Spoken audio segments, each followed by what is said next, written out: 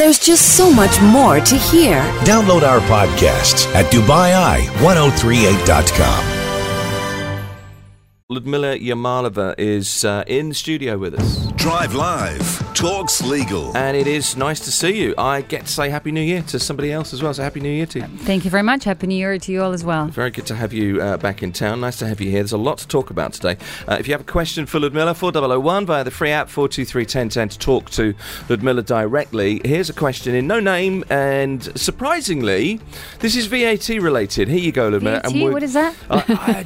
I'm hoping you're going to have a bit more information than you've just claimed to have. Can VAT on commercial rents be claimed back? Some say yes, some say no, and it should be considered as an expense. Also, can VAT for petrol on company vehicles be claimed back? Thanks.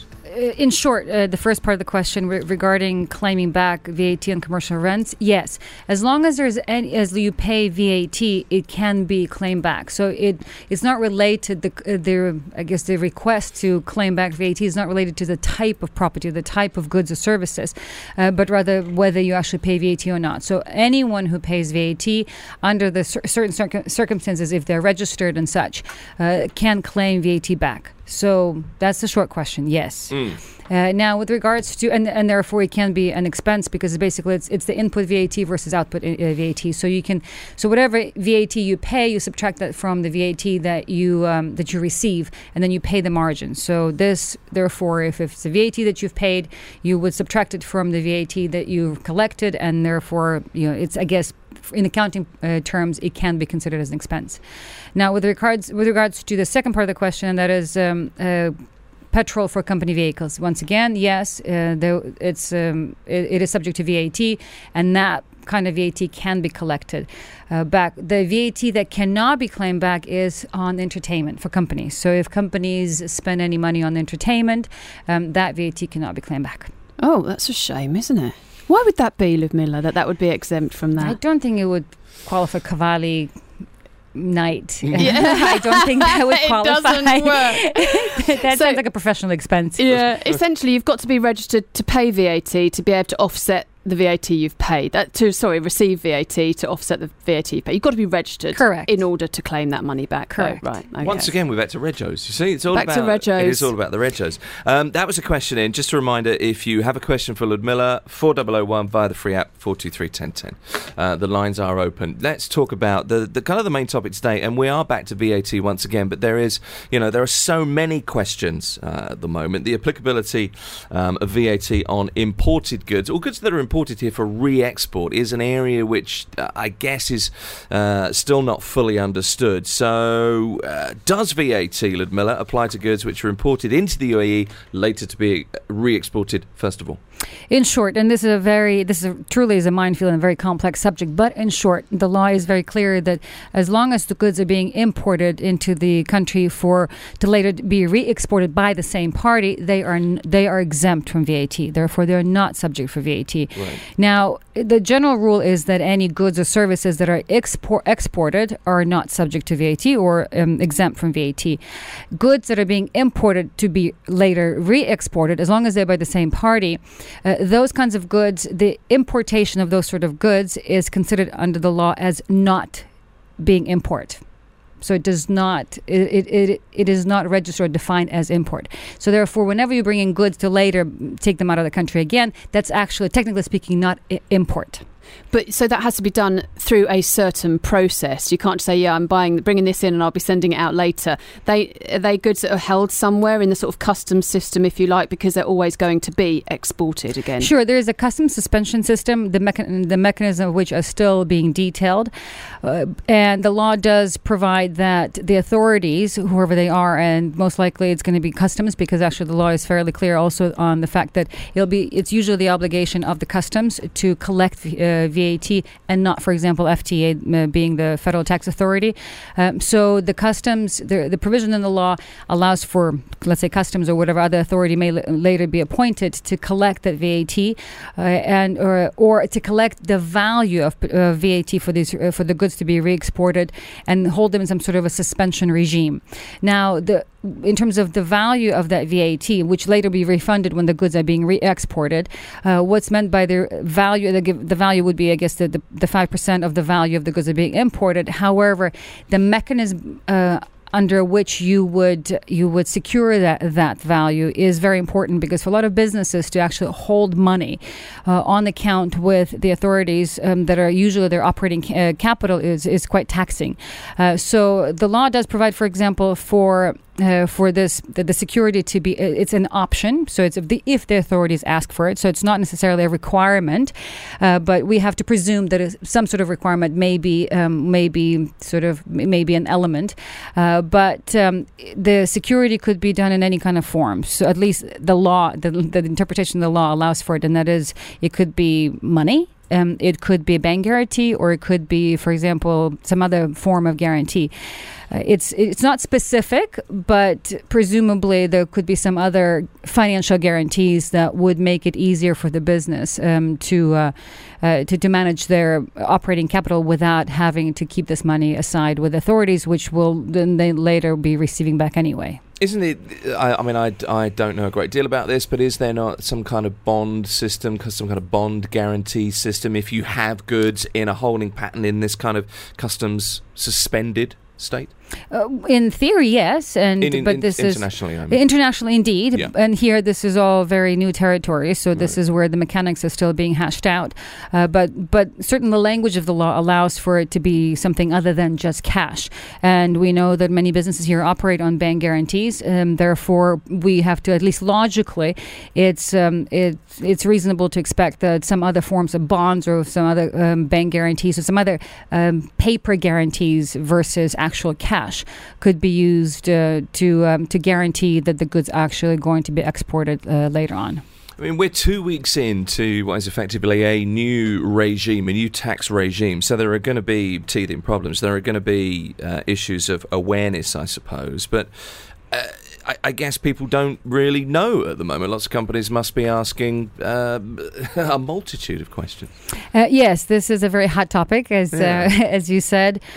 And this is just like anything. Anytime the law changes or the new regulations, there will be some growing pains, and we'll just need to kind of power through them. And what we do also know is that the authorities are issuing further cabinet resolutions to provide further clarity, and that's hopeful, because whatever gaps in perhaps language of the law that exists right now will certainly be covered in further regulations. And you have to wait as well, don't you, for things like, unfortunately you have to wait for things like the relationship between the Federal Tax Authority and the Customs, and for the systems and the processes to mature. They are still, to all intents and purposes, they're in nascent stages. So the structure exists. Sure. The mechanics and the detail of the structure are yet to be tested. But for example, there is a relationship between customs and FTA, and so there's a way to link for any traders who are importing goods, or for in particular for re-export. There's a way to link customs ID with TRN ID, which is the tax registered number, or TRN number, and then you file an application or declaration through the FTA website. It's for every import or for every shipment that you get. You file this declaration. It's very important that you link the two numbers, the customs numbers and the FTA numbers, together. And that's basically, so the infrastructure for that relationship already exists. I'm sure there'll be a few little knickknacks that will need to be ironed out as we move forward. Okay, Ludmila Yamalova is here. Questions for Ludmila of a legal nature. It doesn't have to be VAT, can be career-based. It could be whatever you are facing at the moment from a legal perspective. Let us know, 4001 via the free app, or 423-1010.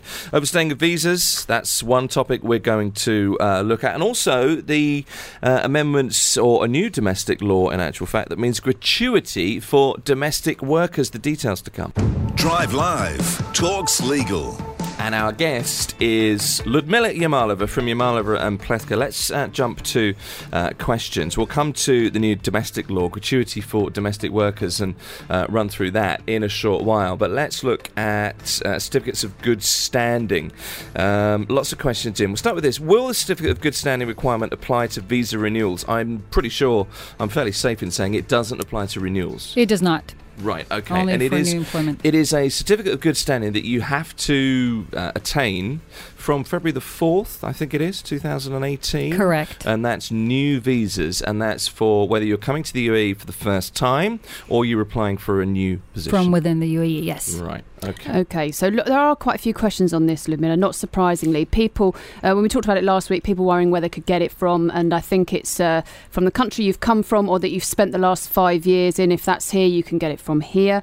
But Simon asks this. He says, with regard to the good conduct certificates for visa applications, is it the case that if an individual has been convicted of any misdemeanour and looks to move jobs, then the new visa will be declined, and that's irrespective of the severity of the offence? So, for example, he says, will a bank robber theoretically be treated the same as, say, a disorderly conduct? So a lot in there, but people are obviously concerned about what might come up on this and what might be subject or cause them to be declined a visa. Sure, and so the short answer, it depends. It depends in terms of which authority is going to be issuing it. So let's say, as far as the UAE is concerned, misdemeanor is treated the same way for the purposes of obtaining good conduct certificate as, for example, a graver offence such as robbery, and that is because, in practical terms, to obtain a good conduct certificate, you have to go to the police and you have to ask for the police to issue that your criminal record is clear. Well, the police sees whether it's a misdemeanor or robbery, they will not issue you a clearance certificate, or because your record is not clear. So that's as far as the UAE is concerned. With regards to other authorities in other countries and jurisdictions, it may be that for the purposes of this good conduct certificate or the police clearance certificate, they differentiate between misdemeanors and robberies, for example. And so therefore it may be that in other countries the police will issue good conduct certificate because they do not treat these kind of offences as the same. So if you get your good conduct certificate here, or you can't get it because it's not clear because you've had some sort of minor offence, does that mean you definitely can't get a visa, or is it up to the new company, or is it up to the visa? What's going to stop you being able to move a job if you had, say, for example, a minor driving offence or something like that? Well, the driving offence is actually, it's also important to understand that not all offences are actually misdemeanors. There could be violations. So if it's just a violation, then that will not come up on the police record. So it has to actually be a misdemeanor. So what happens if you actually don't get a clearance certificate is an interesting question. The law makes it a requirement to submit a good conduct certificate, just like, for example, when you apply now in particular for a managerial position, or actually for most of the positions, you need to also present your attested degree certificate. Just like that is a requirement now, or for example, to submit insurance, a health insurance coverage. If you don't submit one of those documents, then the authorities basically, one of the requirements is missing, so the authorities will not issue. So for now, the law is drafted in the way that is one of the requirements.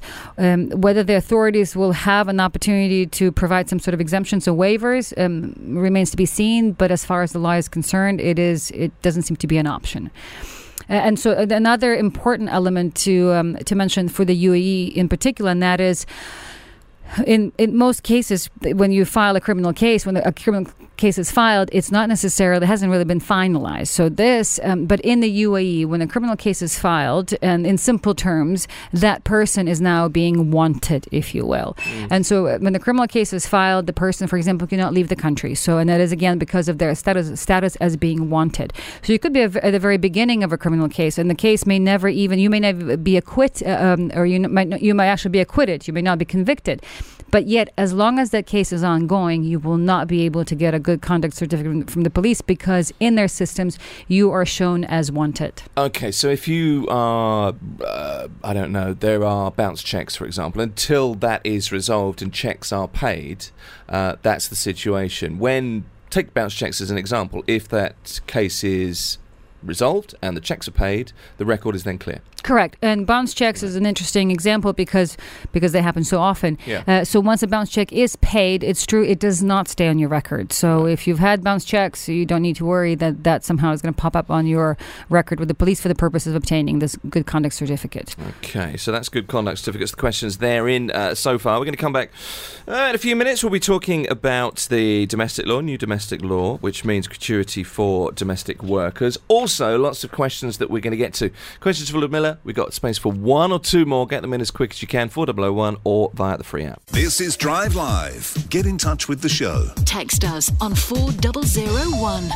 Our legal expert today is Ludmila Yamalova. Drive Live. Talks Legal. She's from Yamalova in Plethka, answering questions. Lots of questions in by text. Yes, lots of people. 4001 if you want to add yours. Ludmila, Abdullah has messaged in. He says a friend of his has a personal loan.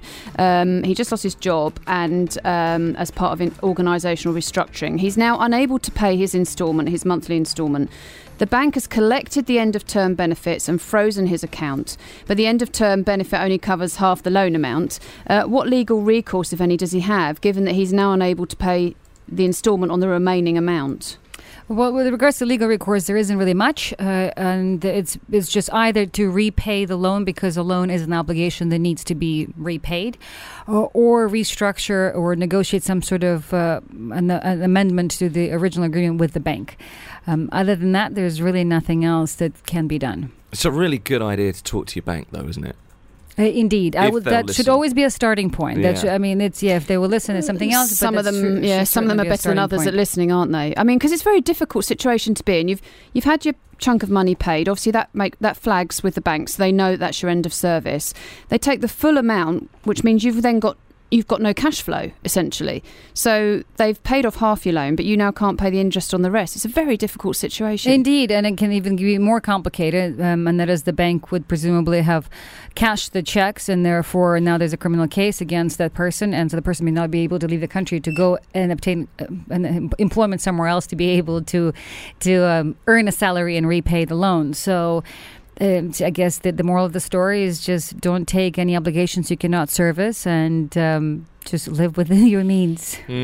Okay, two questions that are concerned with whether or not you can enforce a competition clause. If you get a loan from your previous employer, does that go on your permanent record under the new conduct requirements? Sorry, that's from Shadi. And then the other one here is, I joined a company in Dubai as a sales manager. My current salary is just over 12,000 dirhams. I found another attractive offer, planning to resign from my current role. My contract is a limited term 2-year contract. Is there any chance for me to be banned from working in the UAE? Sorry, not competition, banned. Yeah, you're being very helpful there, combining the two questions. But let me try to segregate it. And with regards to the first question, whether the ban from previous employer would impede the ability to get the new conduct certificate, no, because having a ban from an employer is not a misdemeanor. So it has to be either a misdemeanor or a graver offense, and it's not even done. A ban from an employer is not even really done by the authorities. So that will not be reflected in the good conduct certificate,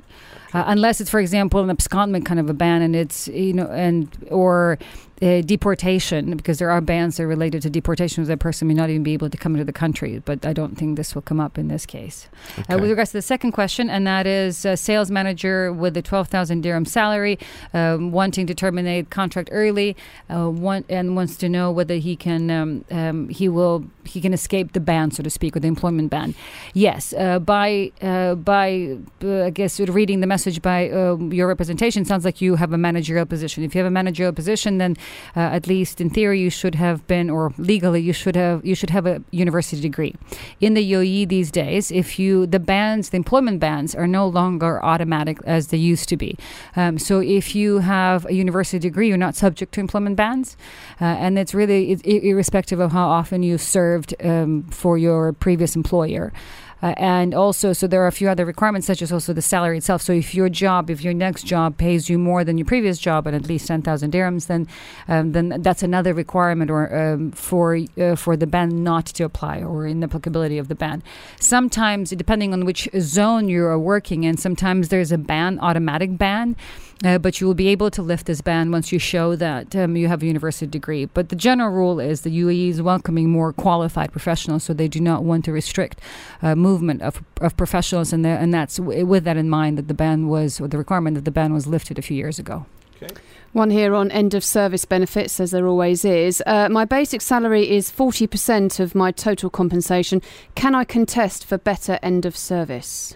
No, that's there is no sort of steadfast rule in either the law or the court precedents with regards to what's the right proportion of salary between the basic salary and allowances.